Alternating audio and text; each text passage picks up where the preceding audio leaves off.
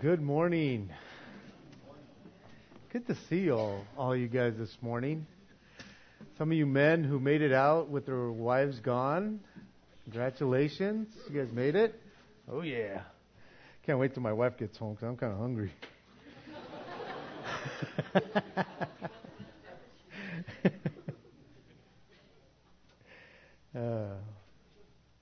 Zechariah 9:9 says, Rejoice greatly, O daughter of Zion. Shout, O daughter of Jerusalem. Behold, your king is coming to you. He is just and having salvation, lowly and riding on a donkey, a colt, the foal of a donkey. That scripture would ring out in your ears throughout this morning as we go through that scripture several times. This morning is Palm Sunday, and we're going to be taking a break from the book of Hebrews for the next couple of weeks, since we'll be celebrating next week, Easter morning, the resurrection of Jesus Christ. I'm so looking forward to that. We're going to be out in the stadium. It might be a little cold. We don't know what the weather's going to be like yet, but we will be out there. We've been there for 20-some years. Won't fail us now, I hope. But we will be out there, and I hope that you guys use it as an opportunity to bring someone who might not know Christ. It's a great opportunity this week to just remember all that Jesus did on our behalf. But Palm Sunday marks the beginning of Passion Week, the Passion Week of Christ. It's the week of testing and suffering that Jesus would go through. And it would culminate or end at the end of the week on Good Friday, what we call Good Friday, with the crucifixion, the burial, or the death and burial of the coming King.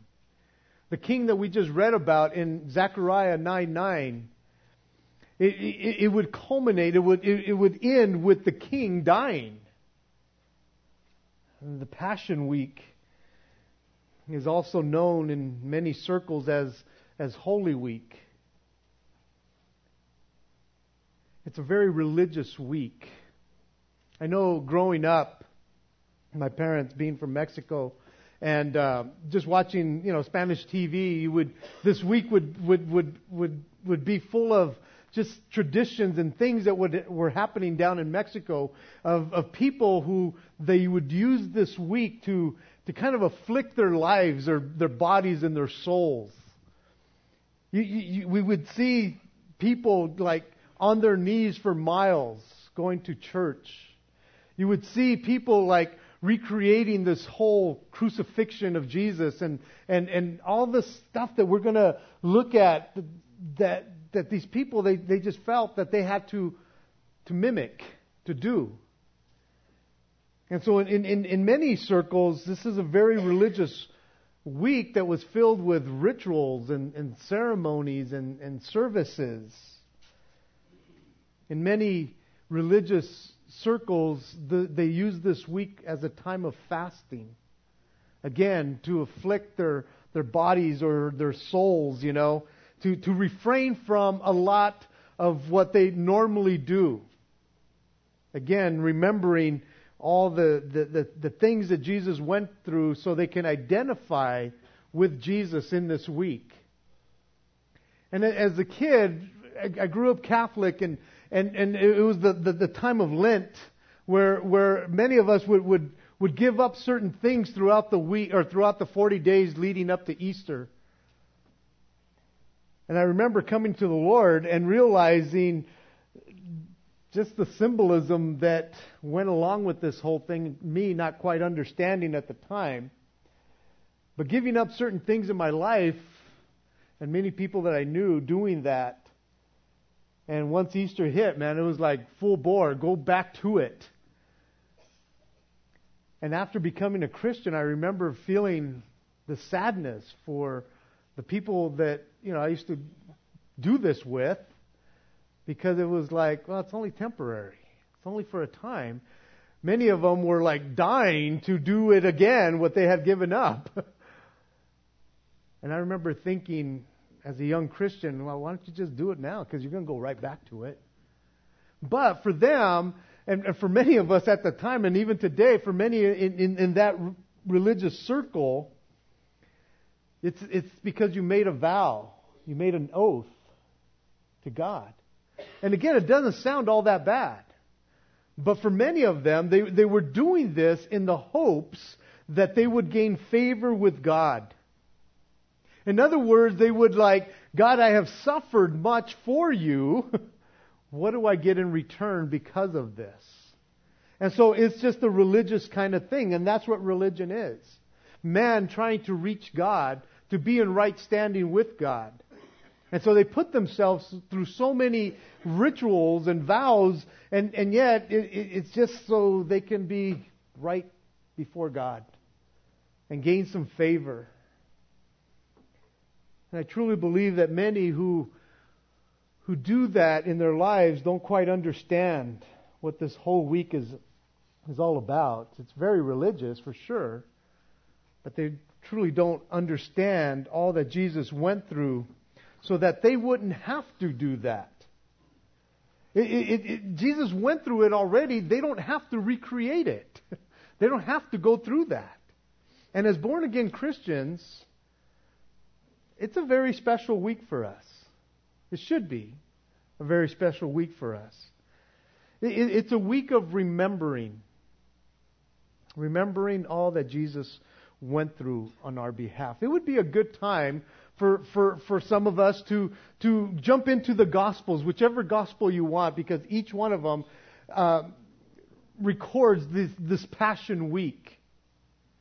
It would be a good time for us to even start today and jump in somewhere like we're going to be in Mark 11 and read the rest of Mark from there, or jump into one of the Gospels to just remind ourselves of what Jesus came to do.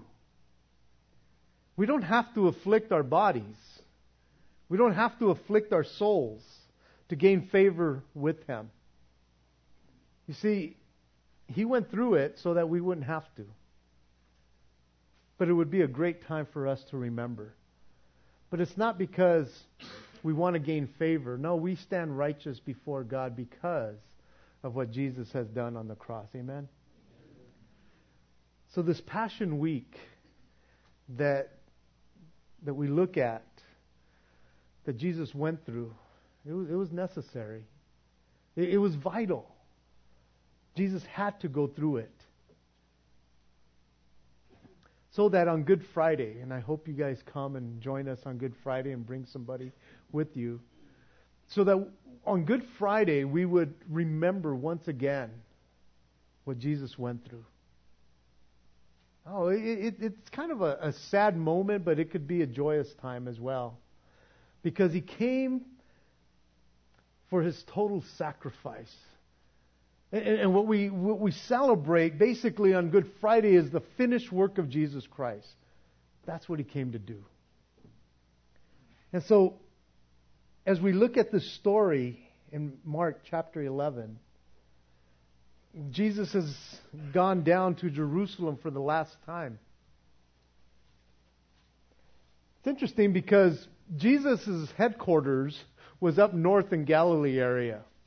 He did like 75% of His ministry up in that area of Galilee, which was like 60 miles north of Jerusalem. That's where He spent most of His time. And if you go through the Gospels, the Gospel of John spends much of his time coming down to Jerusalem. He came down for the festivals and things like that. And John kind of records a lot of that coming down to Jerusalem area. But Matthew, Mark, Luke, the Synoptic Gospels, they record a lot of His ministry up north. And so here we have Jesus coming down to Jerusalem for Passover. And it would be the last time that He would come down to Jerusalem. He would die there eventually. His eyes were focused on Jerusalem. There was a time when He was with His disciples, and they were even farther north in Galilee, in Caesarea Philippi. And that was like the first time that he reminded them or told them that he would be dying. And from that time forward, it seemed like his focus was Jerusalem. Even though he would come down several times, his focus would be Jerusalem. He understood what that meant of keeping his eyes focused on Jerusalem. His thoughts were now, as he got to Jerusalem, on the cross that awaited him. All his life had been about service. And even though through this week of the Passion Week, he would still serve his disciples, this week would be about sacrifice. From Palm Sunday to Friday, it would be about sacrifice. Preparing himself for that sacrifice. So Mark chapter 11, verse 1. It says, "And when they drew near Jerusalem to Bethphage and Bethany at the Mount of Olives, he sent 2 of his disciples. And he said to them, 'Go into the village opposite you. And as soon as you have entered it, you will find a colt tied, on which no man or no one has sat. Loose it and bring it. And if anyone says to you, "Why are you doing this?" say, "The Lord has need of it," and immediately he will send it here." So they went their way and found the colt tied by the door outside on the street, and they loosed it. But some of those who stood there said to them, "What are you doing, loosening the colt?" And they spoke to them just as Jesus had commanded, so they let them go. Then they brought the colt to Jesus and threw their clothes on it, and he sat on it. And many spread their clothes on the road, and others cut down leafy branches from the trees and spread them on the road. Then those who went before and those who followed cried out, "Hosanna! Blessed is he who comes in the name of the Lord. Blessed is the kingdom of our father David that comes in the name of the Lord. Hosanna in the highest." It tells us that when they were in Jerusalem, or in Bethphage and Bethany area there, they could see Jerusalem in the distance. It was only about 2 miles from those 2 little towns there. They had been in Bethany many times before, and Bethphage. They were right next door to each other. And Bethany was where Lazarus and Mary and Martha, good friends of Jesus, lived. And so he frequented them often. And can you imagine that as Jesus is in these 2 little towns in the area there, that he could see Jerusalem a couple miles away? Can you imagine what was going through his mind as he knew that he only had less than a week left to live? Even though he was fully human, he was fully God at the same time. And he knew what he came to do. He understood that. He knew what was awaiting him. He knew all the testing. He knew everything that was going to happen, what the Pharisees and the Sadducees and the scribes were going to throw at him throughout that week. He understood it all. The suffering that he would go through. What we don't always think about that could have been going through his mind as well is the joy that he must have felt, knowing that as soon as he was done with this week, as soon as he was done with all the suffering and everything that he was going to go through, that people, not just the Jews, but all people, would have access to God. That because of that, anybody would now have access to God. Because what he was about to do, because of that, he would bring about forgiveness of sin and salvation to all people. Guys, we are the ones that can benefit from that, or do benefit from that as well. See, Jesus was born for the very purpose of dying. He came to this earth To die. He was basically just born to die. That's it. He didn't come to live a good life here on earth, although he lived a good life. He didn't really come to show us an example of what a Christian looks like, although he gives us that example of what a Christian should live like and be like. But his sole purpose was to come, to be born so that he could die on the cross, so that we can have salvation one day. And that was his sole purpose. His time had now come. And it's interesting because there was different times throughout his ministry where things came up and he would say, my time has not yet come. Well, his time has now come. This is what he came for. He was looking forward to this. Jesus, as he sends his disciples over to the other village to go get the colt, he was like getting the ball rolling here. Or should I say, he was getting the prophecy rolling. As he sent a couple of his disciples to go get the colt. I can imagine that this prophecy was ringing in his ears. Zechariah 9:9. Rejoice greatly, O daughter of Zion. Shout, O daughter of Jerusalem. Behold, your king is coming to you. He is just and having salvation. Lowly and riding on a donkey, a colt, the foal of a donkey. As he's sending these guys, knowing what they were to go do, this must have been in his mind. Something that had been written hundreds of years ago. And he's getting it going right there. It's interesting because it says that he sent them. And that word sent, if you look it up in the Greek, here in verse 1, that it says that he sent two of his disciples. That word is apostolos, where we get our word apostle from, which means to send on a commission to do something. And it's interesting because they're not being called disciples or apostles here. They were called disciples, but they would become apostles, those who were sent out from him. In verses 2 and 3, Jesus gives them the instructions of what they were going to go do.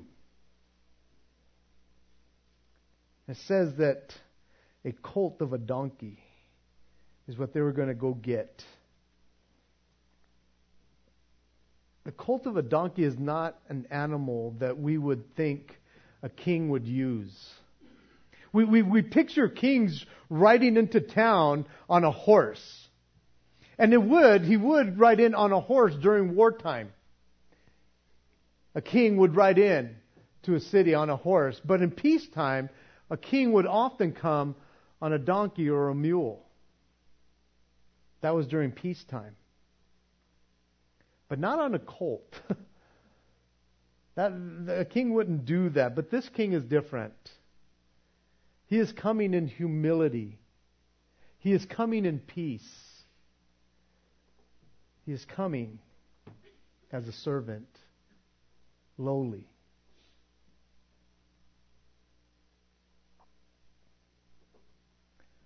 This was the perfect animal for this king. It was the perfect one. It says that this colt, no one had ever ridden him before. Now, I'm not into horses, but I've heard that you're not really supposed to do that. You're not supposed to get on a horse like that or a colt that hasn't been ridden. They're not broken in yet, from my understanding. It's not a normal thing that you do. But I'm thinking, well, wait a minute. Here's the creator of this colt, of these creatures. And I don't think that this colt is going to buck the system here. I don't think that he's going to give Jesus the right of his life. I believe that this colt, he understood who was sitting on his back, the Creator, and he was subject to the Creator. As I thought about that, I thought, here was the peace of God resting or sitting on this colt. I could imagine the colt didn't even realize somebody was sitting on him because it was the peace of God all over the place. Jesus probably or was known in Bethany. And so it's quite possible that because he had been there many times visiting his friends, that those who owned the colt knew who he was. And when they said, "The Lord has need of it," they knew that Jesus would be good for it. And that Jesus would return it as soon as he was done with it. And so in verses 4 to 6, it says that they went their way. And the amazing thing about this whole section here is that it was like deja vu for the disciples there. It's like, man, Jesus told us that it was going to be exactly like this, and we're seeing it come to pass. Everything that happened was exactly how Jesus told them it would happen. Every word, it seemed like, what Jesus said and spoke, it was exactly what these guys said. And I'm just thinking, man, they were experiencing what Jesus told them they would experience. Exactly. So verses 7 through 8 says that they brought the colt to Jesus. And they threw their clothes on it and he sat on it. Here Jesus is about to let his disciples do something that he hadn't let them do before. Every time that Jesus had done something and they wanted to express who he was, he would say, hey, let's just keep it on the down low for right now. It's not my time yet. And so now that it is his time, he is going to allow his disciples to proclaim who he really is. He's going to allow them to proclaim that he is the Messiah, the King of Israel, by their actions here. His time had come. This particular day had come. This was very, very important day, Palm Sunday. It was huge. And yet, when you read the story, as you look at it, it doesn't seem huge at all. It's like, well, he's just riding into a donkey, you know? He's just coming into town. But it was huge. Now, I know that the disciples were not like Jewish scholars, but they were Jews nonetheless.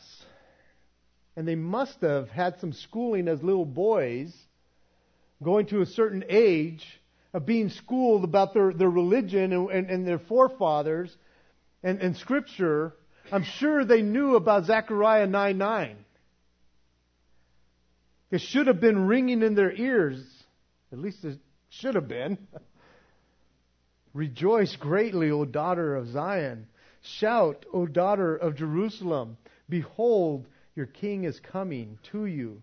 He is just and having salvation, lowly and riding on a donkey, a colt, the foal of a donkey.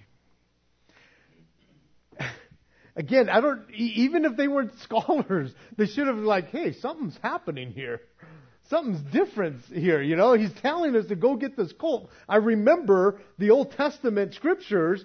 We are putting clothes on it. Jesus is it's like it should have been falling into place for these guys.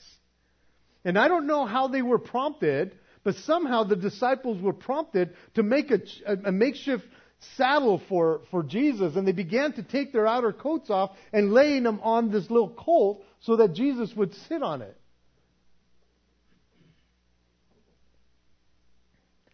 It didn't seem like anyone had this planned out or anything. It just started coming about. And pretty soon, as the disciples are preparing the colt, then a crowd begins to form, and all of a sudden others are taking off their clothes and they're laying them on the ground before the colt here. It was Passover week, and people were coming from all the known world to come and celebrate. And most people believe, or most commentators believe, that there probably was over a million people coming to Jerusalem, and so there was all kinds of people. And what the disciples began to do all of a sudden was taking on a life of its own. In that people were getting involved. A crowd began to form, and people are taking off their clothing, they're laying it down, and all of a sudden people are climbing on trees, taking down branches, and John tells us that they were bringing down some palm branches and laying them down in front of Jesus as a sign of respect. And it's interesting because this act occurred to honor those who were riding in to town after a victory, or to honor a king as he was entering into his kingdom. That's what people would do. As the procession was coming, they would begin to do all these things. And here, in this triumphal entry, even though it's different, it's like this man was not coming from battle. Jesus wasn't coming from a battle. He wasn't a king. At least not in the physical sense.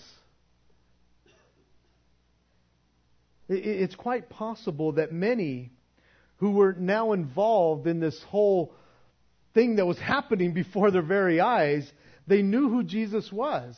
It's quite possible that it might have been people that had come down from Galilee area who had seen him and been around him and experienced many of the ministry that was going on up there, and they were down for this particular time, and they knew who Jesus was. And they had seen and experienced all the works that he had done. And it's quite possible that they just wanted to honor him because of what he had done in their lives, or they had heard. And they wanted to honor him as someone who would or could overcome their situation. Thinking, this man has been so special in our lives. He has done so much, we have watched him. Maybe some from Jerusalem who had seen him do works there in Jerusalem were there in that particular area and thinking, maybe he's the one that's going to get us out of this tyranny that we are under from the Roman government. Maybe, just maybe, he could be or would be our hope. Because he does things with authority. And it's quite possible that he is the one. And so it's quite possible that Zechariah 9:9 was ringing in their ears as well. Rejoice greatly, O daughter of Zion. Shout, O daughter of Jerusalem. Behold, your king is coming to you. He is just and having salvation, lowly and riding on a donkey, a colt, the foal of a donkey. Can you imagine what these people were thinking as they're seeing this form before their very eyes, thinking, he's the king, he's the one. It's ringing in my ear. I know what's happening.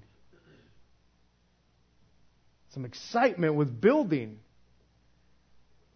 In verses 9 and 10, these people, as they've gathered together, this procession, this parade would go on for 2 miles as they reach Jerusalem. And the people are now quoting Psalm 118, 25 and 26. I'll read it to you from the original over here. It says, save now, I pray, O Lord. O Lord, I pray, send now prosperity. Blessed is he who comes in the name of the Lord. We have blessed you from the house of the Lord. As they're shouting here in Jerusalem, as they're entering Jerusalem, they're saying, Hosanna, save now. Hosanna, blessed is he who comes in the name of the Lord. Blessed is the kingdom of our father David that comes in the name of the Lord. Hosanna in the highest. Man, the excitement is just like building. And as they're coming into Jerusalem, all of a sudden, the scribes and the Pharisees are now in the midst. They have joined this procession. They've come in and they're examining and they're watching all that's going on. Now, in hearing what was being said, the scribes and the Pharisees, they, knowing the Scriptures, should have known what was going on. They should have known the time. It was that particular day. These scribes and these Pharisees were scholars. They studied the Scriptures. They should have known that the Messiah would be coming at any day, at any time. They should have known that. But because of the hatred that they had towards Jesus, they were bothered by it instead. They were upset instead. You see, Zechariah 9:9 should have, it definitely should have, positively been ringing in their ear. Rejoice greatly, O daughter of Zion. Shout, O daughter of Jerusalem. Behold, your king is coming to you. He is just and having salvation, lowly and riding on a donkey, a colt, the foal of a donkey. That should have been like, it should have triggered something in them because they knew the Scriptures. I guess I could understand that the disciples and the regular people were caught up in all that was happening, thinking, wow, man, this is huge. This is epic. But the Pharisees and the scribes, how could they possibly miss this? But they did. And that was huge. That was humongous. Behold, their king had come to them. And instead of knowing the time of his coming, as it was prophesied in Daniel chapter 9, instead, they're trying to squelch it. They're trying to squash it. You see, in Daniel chapter 9, it told them to the day when Messiah would be coming into Jerusalem. And they missed it. Jesus even cried out in Luke chapter 19, if you had only known that today was your day, you should have known. But you didn't. It was huge. They should have been thinking, this sounds like Isaiah 9:9 happening right before our eyes. We should check it out. But instead, as they see Jesus coming in on the colt, just the way it said in Zechariah, instead of like, hey guys, you guys see what's going on? Instead they yell out to him, hey Jesus, why don't you tell these people to shut up? They're getting on our nerves. And I love what Jesus, how he answers them in Luke 19:40. As they tell him, hey, tell these people to be quiet. Jesus answers them and tells them, I tell you that if these keep silent, the stones will immediately cry out. It was that particular day, man. That day, Jesus was going to ride in and people were to worship and shout out to him. Because he says, if they don't, then all creation will shout out. Because it was that day. These guys missed it all. Their hatred towards Jesus just blinded them. And they missed it. Man, that would have been a sight. All of a sudden, if there was a hush in the crowd and all of a sudden the rocks began to explode, that would have been amazing. That would have been pretty epic. All creation was ready to give him praise. Because they understood, the creation understood the timing. And if the people didn't, then creation would. So this rejoicing, this shouting that had been happening throughout that time, that procession in Zion and Jerusalem was necessary. It was supposed to be happening that day.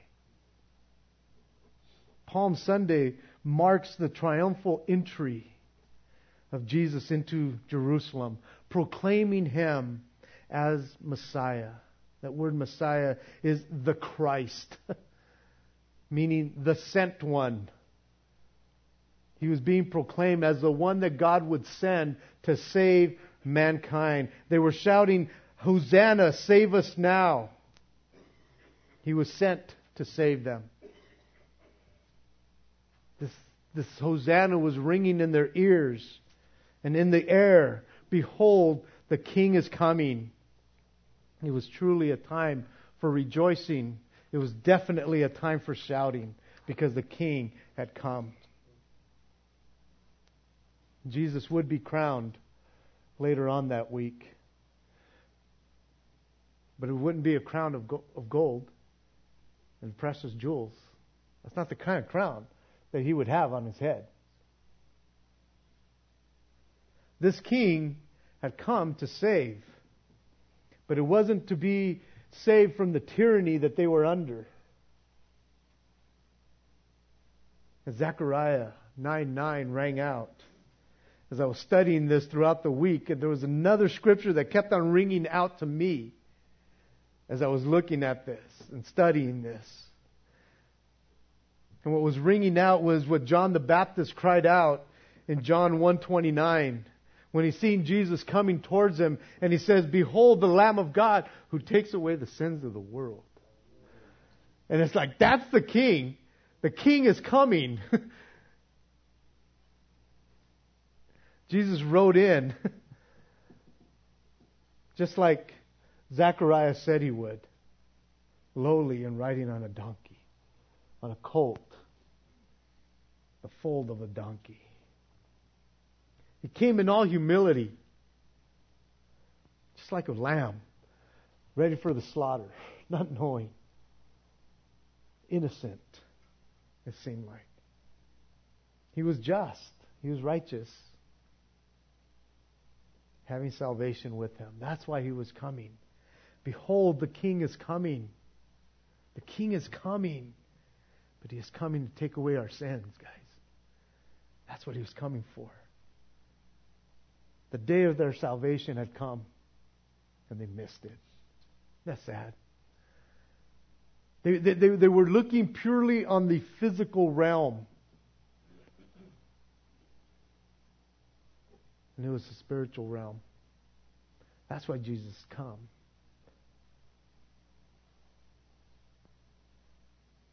After watching what would happen to Jesus, many of those who were shouting that day, who missed it that day, the regular people for the most part, after watching what Jesus went through, many of those would come to salvation after the resurrection. Many of those same people were probably there for the day of Pentecost, and they remembered all that Jesus went through, and they probably came to salvation. The salvation had rode in on a donkey that day. Today is the day of your salvation. Don't miss it.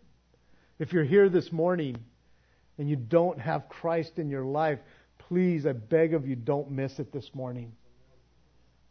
He rode in on a donkey 2,000 years ago. He has come here today for your salvation. Don't miss it. 2,000 years ago, He did this. He went through it so that we can have salvation today. To have forgiveness of sin. And again, maybe you're here this morning and you're burdened down with your sin. Man, what a great time. What a great time to say, Hosanna, save me now. Save me now because I need it. When the worship team comes up in a little while, if you're here and you need Jesus, I'm going to be down here for a while, and I want you to come up here so I can lead you to Christ. So your salvation is here today. And for the rest of you who are saved, let Zechariah 9:9 ring in your ears throughout this week. Rejoice greatly, O daughter of Zion. Shout, O daughter of Jerusalem. Behold, your king is coming to you. He is just and having salvation, lowly and riding on a donkey, a colt, the foal of a donkey. Guys, throughout this week, let it be different for you this week. Again, go to the Gospels, read through it, let it sink in. Not that you would afflict your souls, but that you would remember that He came to do that for us so that we could have salvation. Amen? Let's stand as we close in prayer. And again, if you need salvation this morning, we will have prayer teams down here. You can come for prayer for whatever you need. I will be down here. If you need Jesus, come on down and I want to pray with you. Let's close in prayer. Father in heaven, thank you again for your word. Thank you again for reminding us, Lord, of what Palm Sunday is all about. That you came in victory so that you could overcome sin and death. Father, I do pray that if there's anyone that needs salvation today, Lord, they are desperate for salvation. Lord, bring them down here, Lord, I ask. Father, I pray for my brothers and sisters. I pray that, God, those who have already received salvation, that they would rejoice greatly this week. That they would shout for joy for the work that you have done in their lives already. Bless them and encourage them. I pray that, God, you would put my brothers and sisters in situations this week where they could explain the gospel to people. That they could take this and share it with people, Lord, of what this week means. Lord, put my brothers and sisters in those situations, Lord. Give them boldness and confidence to share your word, Lord. And we bless you and we thank you. In Jesus' name, amen. God bless you guys. Prayer teams will be down here. Come for prayer, man. God bless you guys.